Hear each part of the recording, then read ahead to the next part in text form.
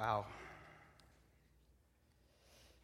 The psalmist says, my boundary lines have fallen in pleasant places, referring to just the life that God has given him. And I feel that. My boundary lines have fallen in such sweet places. Okay, we are looking at the book of Daniel.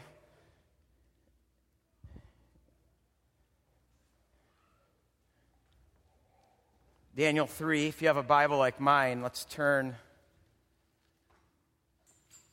to page 721. We love to stand for the reading of God's word, so let's stand. Daniel 3. King Nebuchadnezzar made an image of gold 60 cubits high, 6 cubits wide, and set it on the plain of Dura in the province of Babylon. He then summoned the satraps, prefects, governors, advisors, treasurers, judges, magistrates, and all the other provincial officials to come to the dedication of the image that he had set up. So the satraps, prefects, governors, advisors, treasurers, judges, magistrates, and all the other provincial officials assembled for the dedication of the image that King Nebuchadnezzar had set up. And they stood before it. And then the herald loudly proclaimed, nations and peoples of every language, this is what you are commanded to do.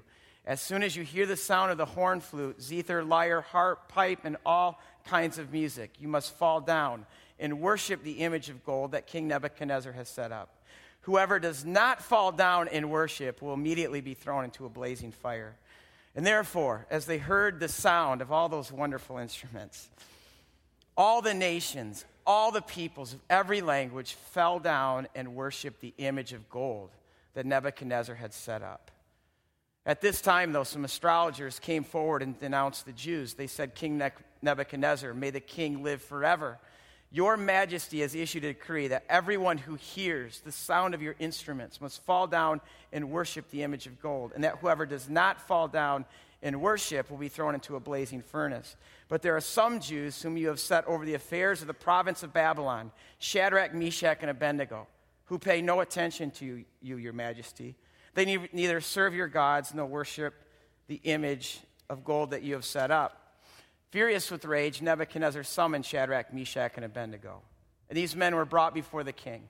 And Nebuchadnezzar said to them, is this true, that you do not serve my gods or worship the image of gold I have set up? Now, when you hear the sound of my instruments, and if you are ready to fall down to worship the image that I made, very good. But if you do not worship it, you will be thrown immediately into a blazing furnace. And then what God will be there to rescue you from my hand? Shadrach, Meshach, and Abednego replied to him, King Nebuchadnezzar, we do not need to defend ourselves before you in this matter. If we are thrown into the blazing furnace, the God we serve is able to deliver us from it, and he will. But even if he does not, we will not.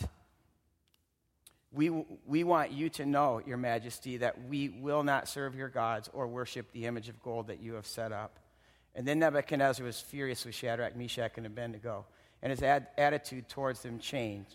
He ordered the furnace heated 7 times hotter than usual, commanded some of the strongest soldiers in his army to tie up Shadrach, Meshach, and Abednego, and to throw them in the blazing furnace. So these men, wearing their robes, trousers, turbans, and other clothes, were bound and thrown into the blazing furnace. The king's command was so urgent, and the furnace so hot, that the flames of the fire killed the soldiers who took up Shadrach, Meshach, and Abednego. And these 3 men, firmly tied, fell into the blazing furnace. And then King Nebuchadnezzar leaped to his feet in utter amazement, asked his advisors, weren't there 3 men that we tied up and threw into the fire? They replied, of course, your majesty. He said, look, I see 4 men walking around in the fire, unbound, unharmed. And the 4th looks like a son of the gods. It's God's word. You can be seated. Okay, so the Bible, we know, is a story. It's one big, massive story. It's God's story. It's God's massive story to make sense of all stories. Big stories, small stories, or itty-bitty stories. So if the Bible is a story, then we need to find our place where we are in the story. And the place where we are in the story is we have come to the end of what we would call the Old Testament. The Jews would call their book the Tanakh. It's literally how their story ends. Ours, of course, keeps going. But it ends when this superpower from the east, this empire, comes and does what all empires do. You become a world empire through conquest and through military battles, and Israel is one of its many victims. Now, one of Babylon's visions is to create the greatest city that the world has ever seen. So what it does when it conquers a people group is it kills off all the weak, the sick,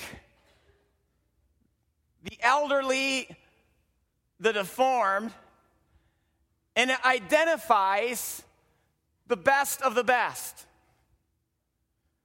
And it deports them back to Babylon.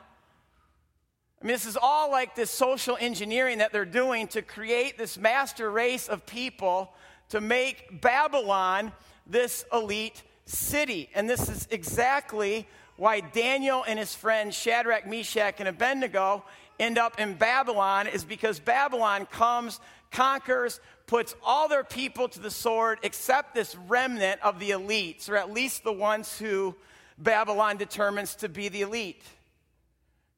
And they bring them back to Babylon, where they send them to the world's greatest university, the University of Babylon, give them high rank, give them all the best that Babylon has to offer, with the hope that they will make, as elites, Babylon into this elite city. And here's what happens when the Bible describes them as kids, teenagers. They're brought into this environment with other elites from other conquered people groups, and they're looked at with such favor. And the professors and the government officials look at them with such favor. Even Nebuchadnezzar takes notice of these kids, these teenagers. And when they graduate, they're given high rank in Nebuchadnezzar's government.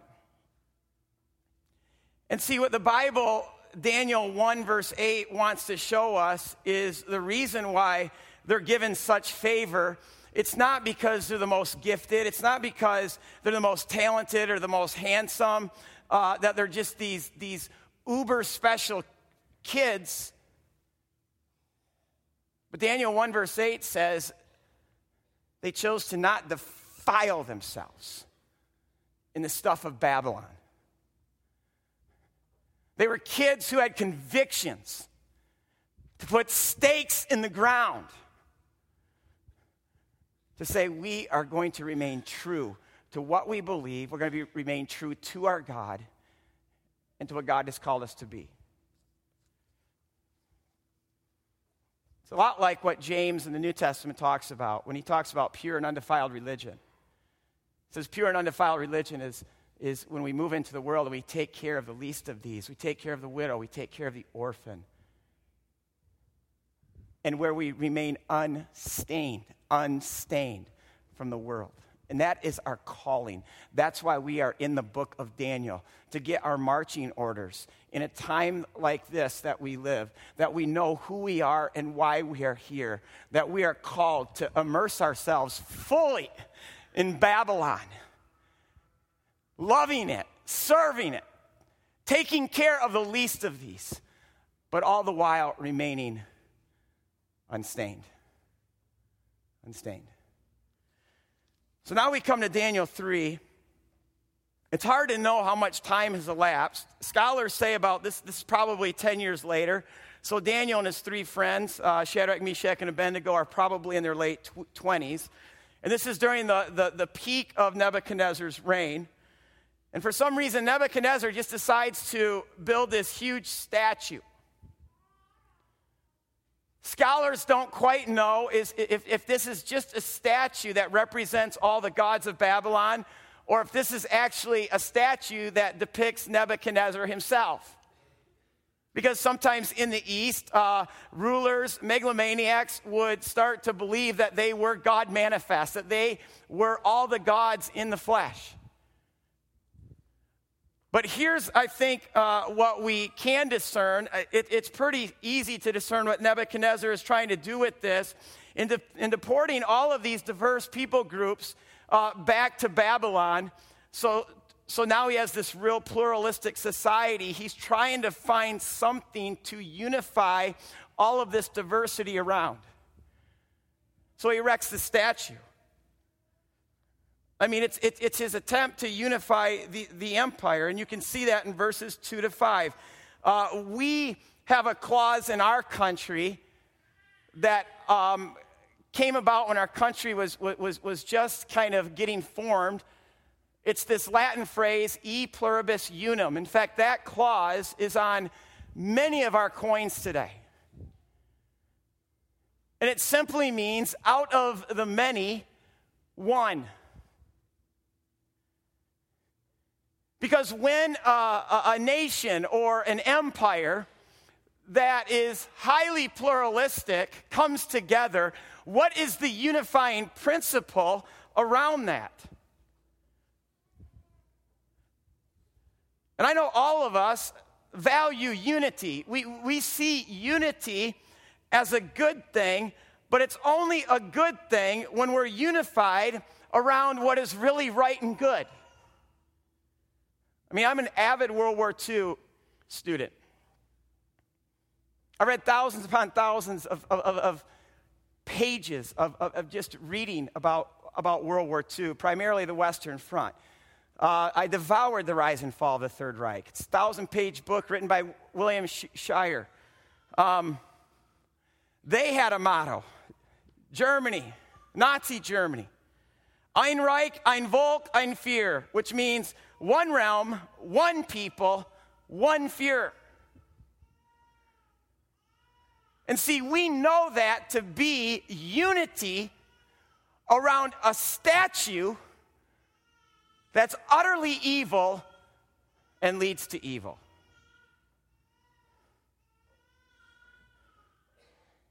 Sometimes I try to be good enough to put the noise out, but sometimes I'm not good enough. I know you're not good enough all the time either, but we love babies too, don't we?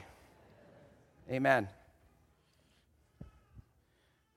Now, the author of this wants us to see the utter evil of this statue that Nebuchadnezzar builds. And one of the ways the author does this is in its description in verse 1. It describes a statue as 60 cubits high and 6 cubits wide. And see, right away, we all want to know, okay, what's a cubit? And a cubit actually is 1.5 feet or 18 inches, which means that this statue is 90 feet high and it's 9 feet wide. But we need to take off our Western lenses and not just reduce numbers to a simple quantity, because Middle Easterners or Easterners who primarily write the Bible don't just see numbers that way, but they also see numbers symbolically. And that's why in the Bible, the number 6, which is the day in which man and woman were created, is the number for man. And because 6 is less than 7, and 7 is the number of God, it's the number of God because it's the number of completion, it's the number of wholeness, which means 6 is less than God, and it's now the number of incompleteness. In fact, 6 is the number of evil. And so our author tells us this statue is not just a 6, it's a 6-6. It's not just evil, but it's evil. Just like the way the Bible describes Goliath in the story of David and Goliath. Goliath, too, is, if he had a uniform on, his uniform is 6'6". He's 6 cubits high, and the author tells us that he has a spear that weighs 600 shekels. And we want to know, how tall is that and how much does that spear weigh? But the Middle Easterner is thinking, no, this is the author's way of saying this giant is a 6, and not just a 6, but a 6'6". Not just evil, but evil. And just think about what Goliath is in that story. Goliath is someone who is standing there as this giant making a mockery of God, making a mockery of God's people, standing against the Lord's anointed. And that's exactly what this statue in our story is. It's a giant that's erected, that's making a mockery of God, a mockery of God's people, and standing there just to defy him. Now, although it's utterly evil, people will unify themselves around anything, even if it is evil. We look at verse 7.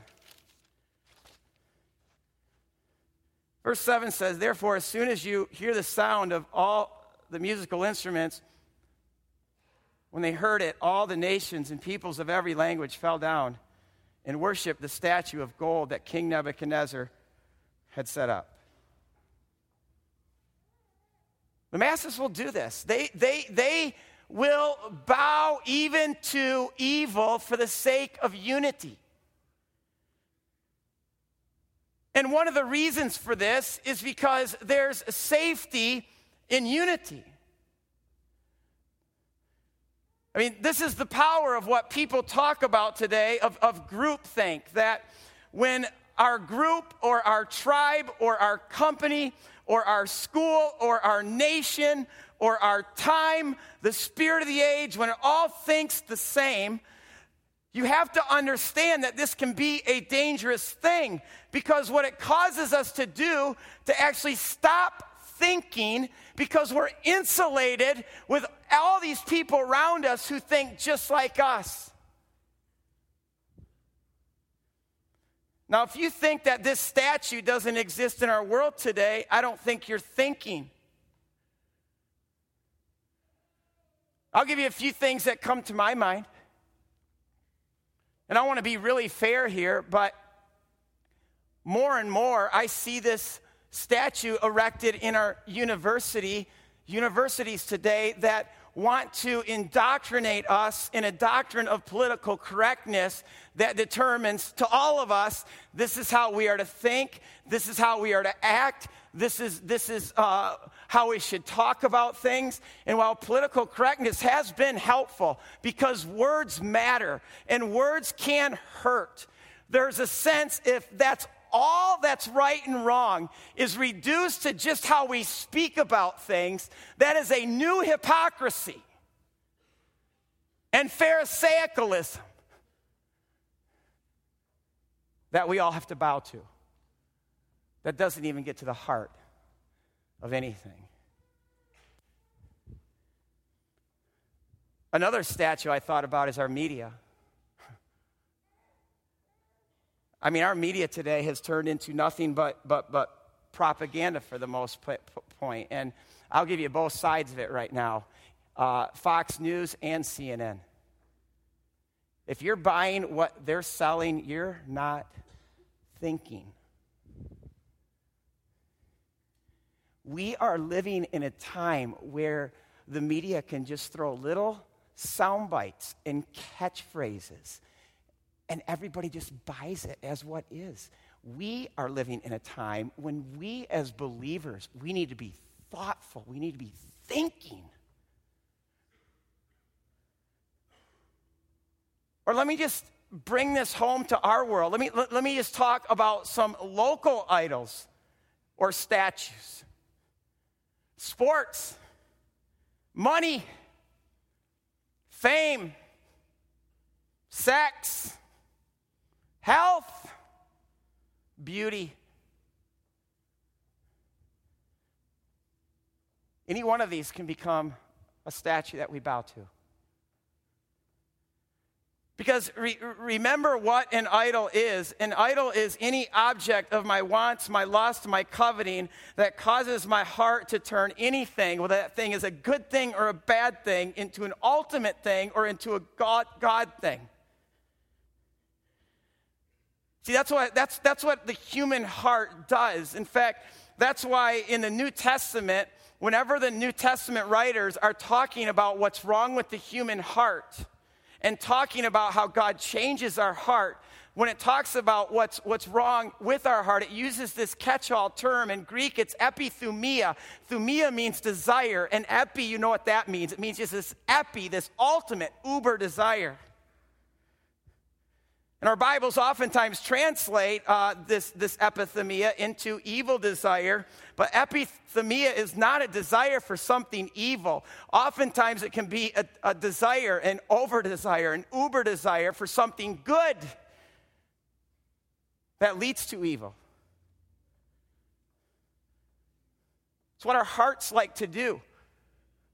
They like to take a good thing or a bad thing and turn it into an ultimate thing. I mean, John Calvin, I think, said it best. He said, because our hearts were made to worship as something as awesome as God. When we don't worship God, our hearts become like idol factories, turning anything into a God thing. We can do this with anything. We can do this with money. We can do this with success. We can do this with popularity and fame. We can do this with our health. We can do this with a substance. We can do this with sport. We can do this with a hobby. We can do this with a toy, getting the latest gadgets. We can do this with a relationship, a boyfriend, girlfriend.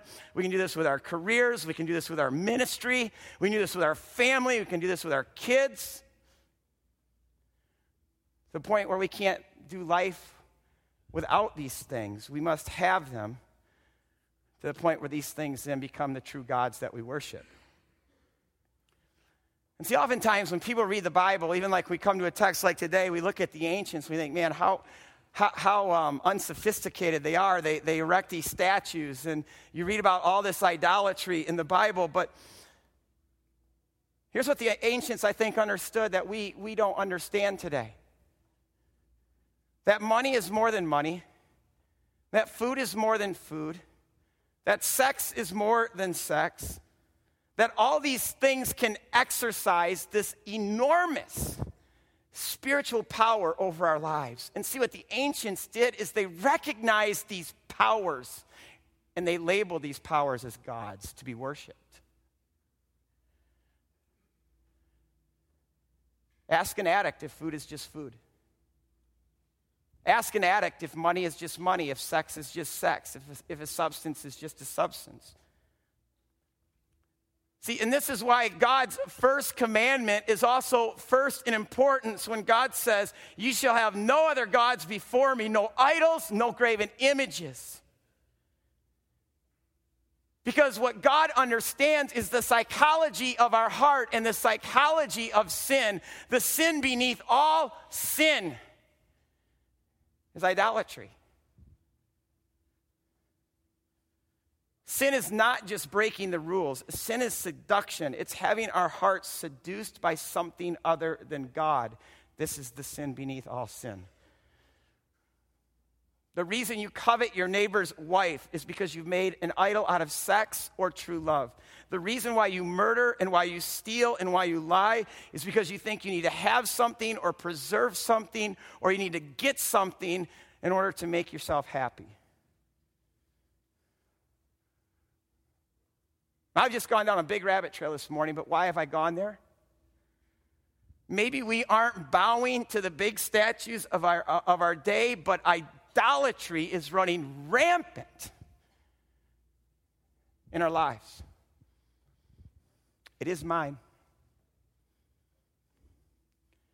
And we can come to a text like this and not just play games with it, but allow for God to speak into our lives and where we can have the courage to say, God, could you identify lesser things, lesser loves, idols in my heart and life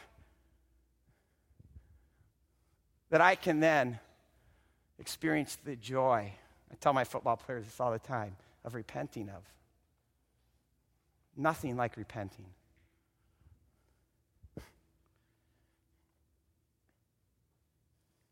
There's so much at stake. So much. Because what we worship is what we'll become. In Jeremiah 2, verse 5, God says to his people, he says, my people have gone after worthless things, worthless gods, and in so doing have become worthless themselves. It's because we become what we worship. If we are worshiping worthless things, we're going to become worthless. And I hear that from so many people today, young and old, that they have this feeling of worthlessness. And yet we never want to listen to what God says as to why we might feel worthless. Maybe we feel worthless because we are worshiping and pursuing worthless things.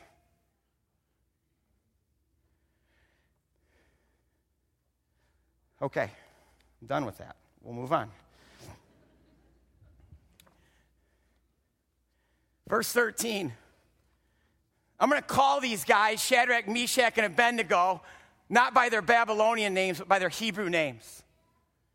Because they would never, ever take on that Babylonian name. They would never call each other by that Babylonian name because their name to them is their identity. And their identity is their destiny. And those are names that God gave them. And God is in these names. So Hananiah, Mishael, and Azariah, they get ratted out in verse 13. And it's probably not hard to deduct what happened. They're always around these elites, and elites get jealous of other elites. And so these elites are probably jealous of Hananiah, Mishael, Azariah. And so they tell Nebuchadnezzar.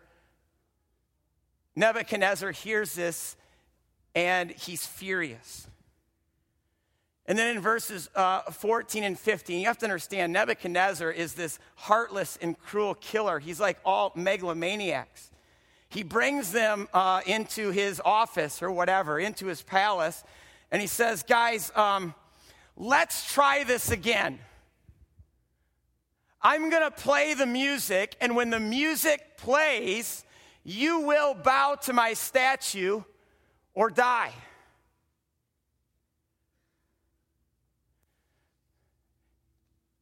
And their response might be one of the greatest responses in the Bible and maybe of all time. Look at verses 16, 17, and 18.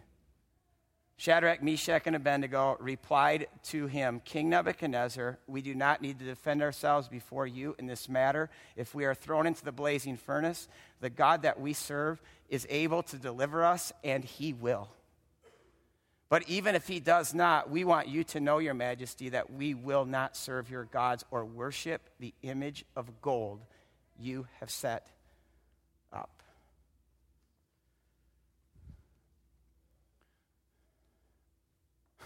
This is one of those moments in the Bible where you're drawn into the story and you can't help but ask yourself, could I do this? Could you do this?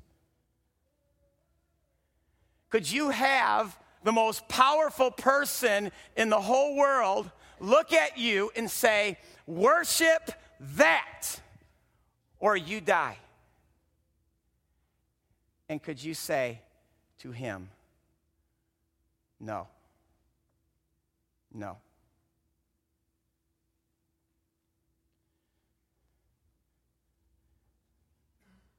Now, the way I started thinking about this week is, first of all, am I brave enough? Would I have enough courage? And I think that's how we think about this. Would we have enough courage? Because it would require a lot of courage to be able to look Nebuchadnezzar in the eye and say, no, dude, not doing it.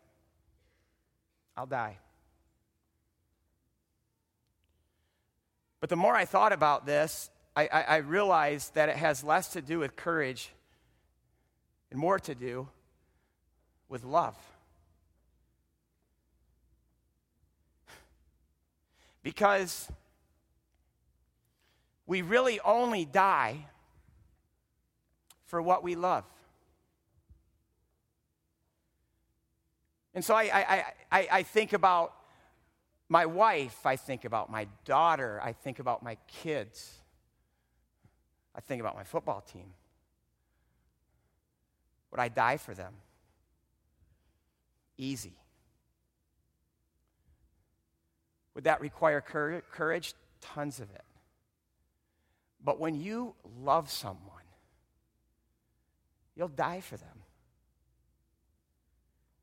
And for Hananiah, Mishael, and Azariah, this isn't just dying for what they believe. This is dying for someone they love. They love God. They love him. And I don't want to take belief out of this because these young men are men with convictions. We see this in the text when they say to the king, "O king, the God we serve, He is able and he will deliver us. Those are convictions. Those are the kind of convictions that we need to have today as we live in our world. And today, the cool thing is to not have convictions, but to kind of like just be open to everything. If you don't have convictions, you're not going to die for anything. But for these guys, it is more than belief, because they say, even if our God does not, your majesty, we still will not bow down to your gods. And then you have to ask yourself, how can they say this? It's because they possess a greater love. They love God more than their own life. And they don't just love God for what God can do for them. They love God for who God is to them. There's this rabbinic story that I like. It's a story about a rabbi who actually misleads one of God's children. Again, it's just a parable. But God comes to this rabbi and says, because you have misrepresented me to one of my children, you will have no place in the life to come. And the story goes that this rabbi then begins to cry. Literally, tears come down his cheeks and drip off his chin, but they're not tears of sadness, they're tears of joy. And he starts to dance, and he's so happy. And someone says, how are you happy about not getting to enter the life to come? And he says, all my life I've served God for what God can do for me, but now for the first time I can serve God just because I love him.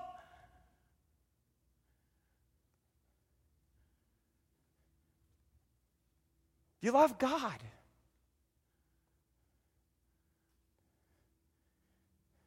Shema Israel, Adonai Eloheinu, Adonai Echad. Hear, O Israel, the Lord is our God, the Lord alone. Love the Lord your God with all your heart, with all your soul, with all your strength.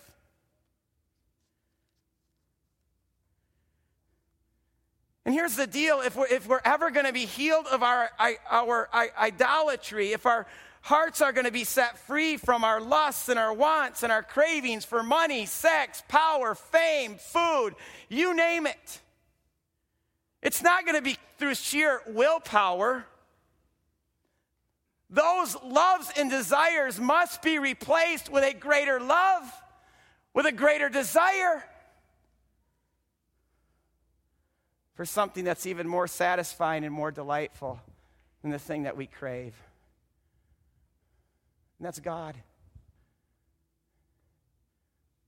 We've been made to crave God. We've been made to love God, to worship God. Augustine said it so well. God made us for himself. Our souls are restless until they rest in him.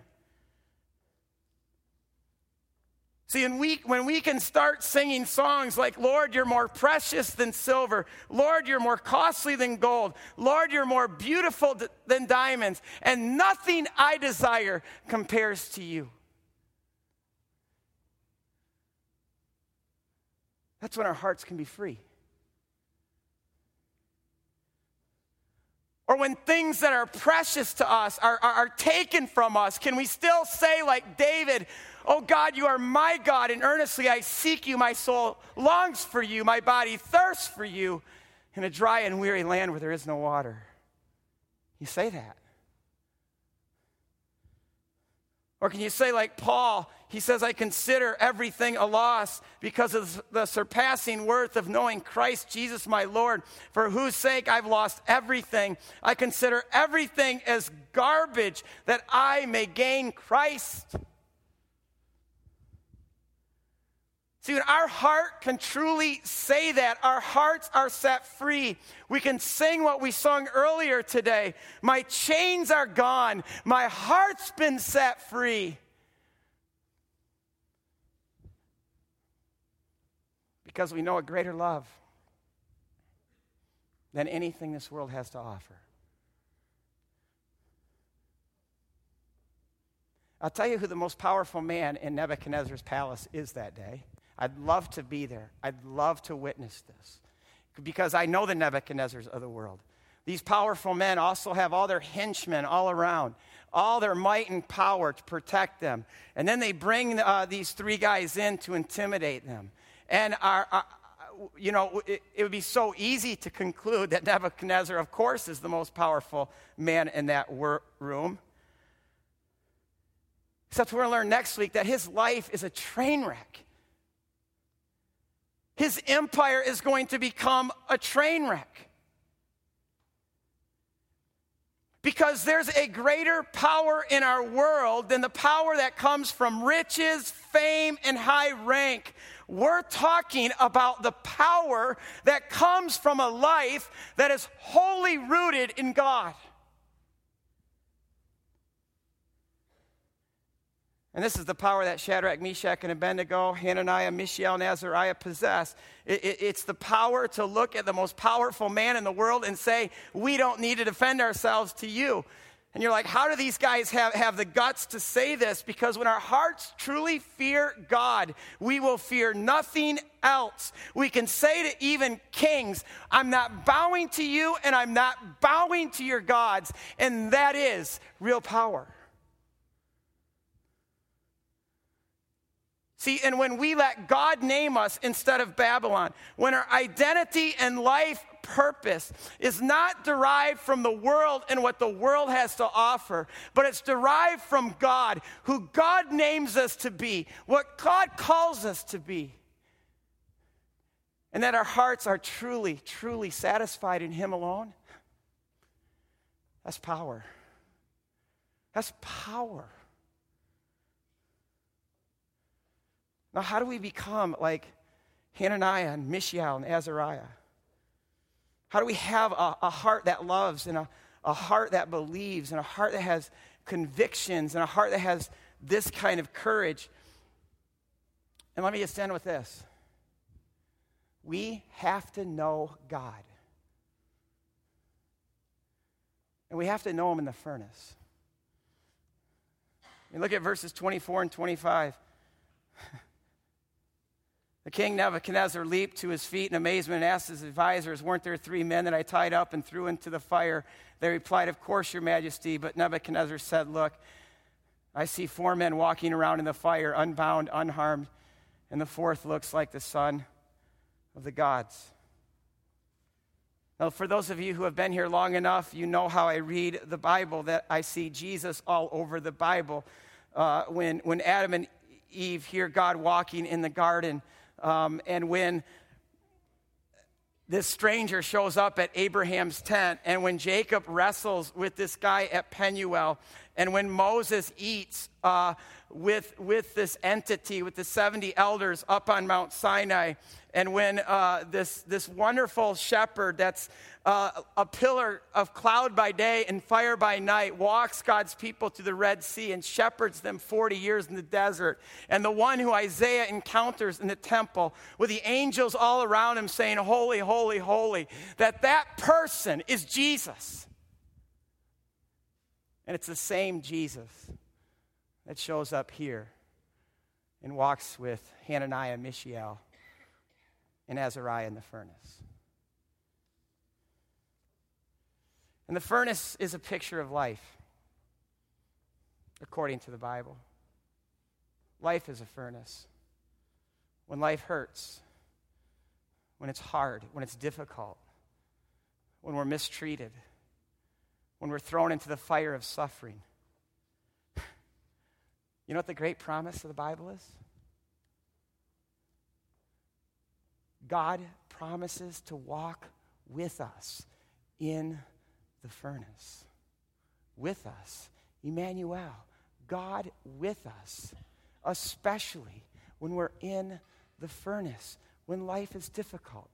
I love this. If you know what Hananiah means, it means my Lord is gracious. Mishael means who is like our God. Azariah means the Lord is my help. Literally, as these guys are walking in the furnace, I can literally hear them saying their names to each other as Jesus is walking with them. Hananiah, my Lord is gracious. Azariah, God is my help. Mishael, who is like our God.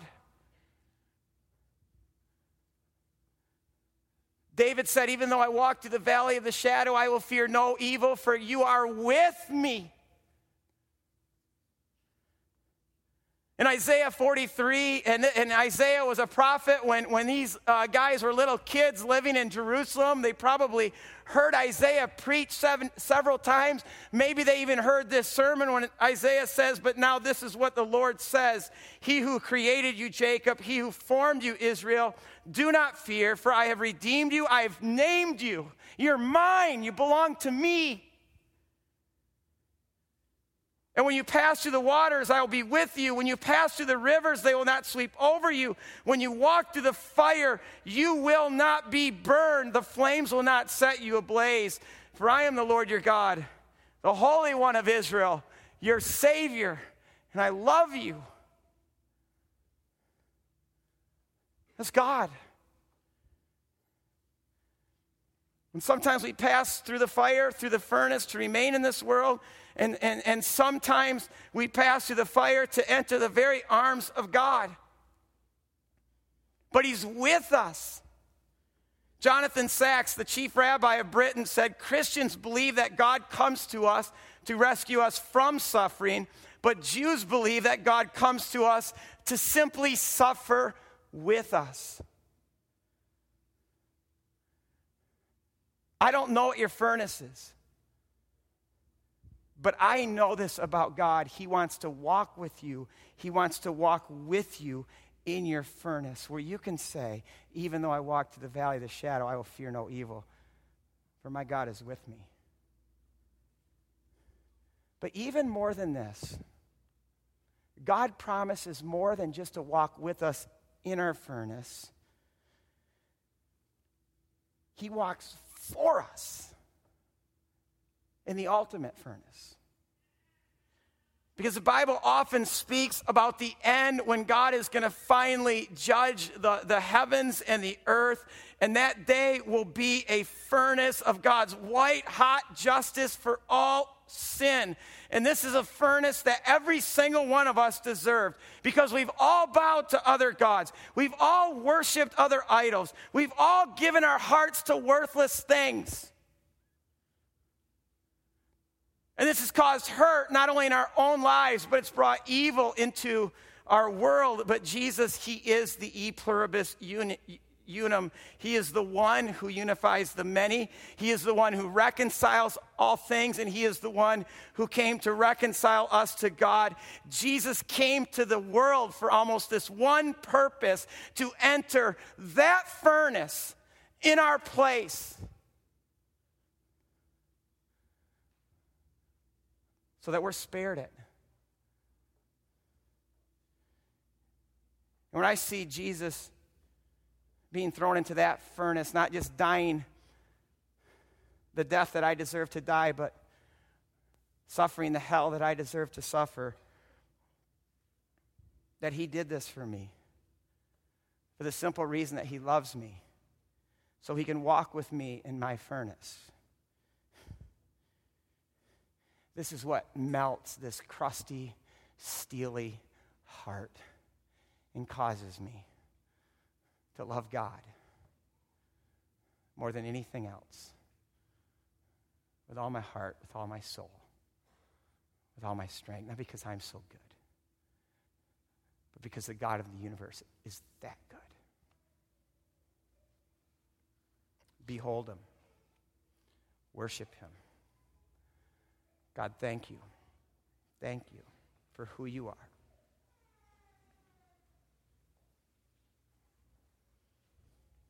That you love us this much to walk with us. And God, that you took the furnace that we deserve so we could have your life. We bless you. We honor you. We exalt you. We worship you. We love you. Amen.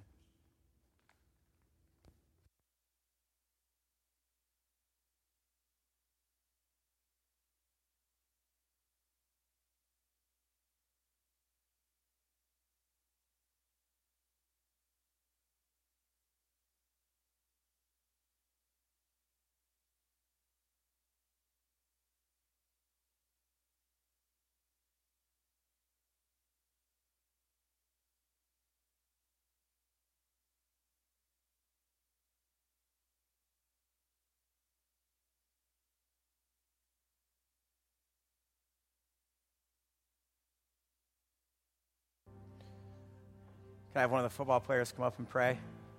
I'm kidding. Jackson, get up here and pray for us. I coach with Jackson, and he's one of my best friends. Pray for us, man.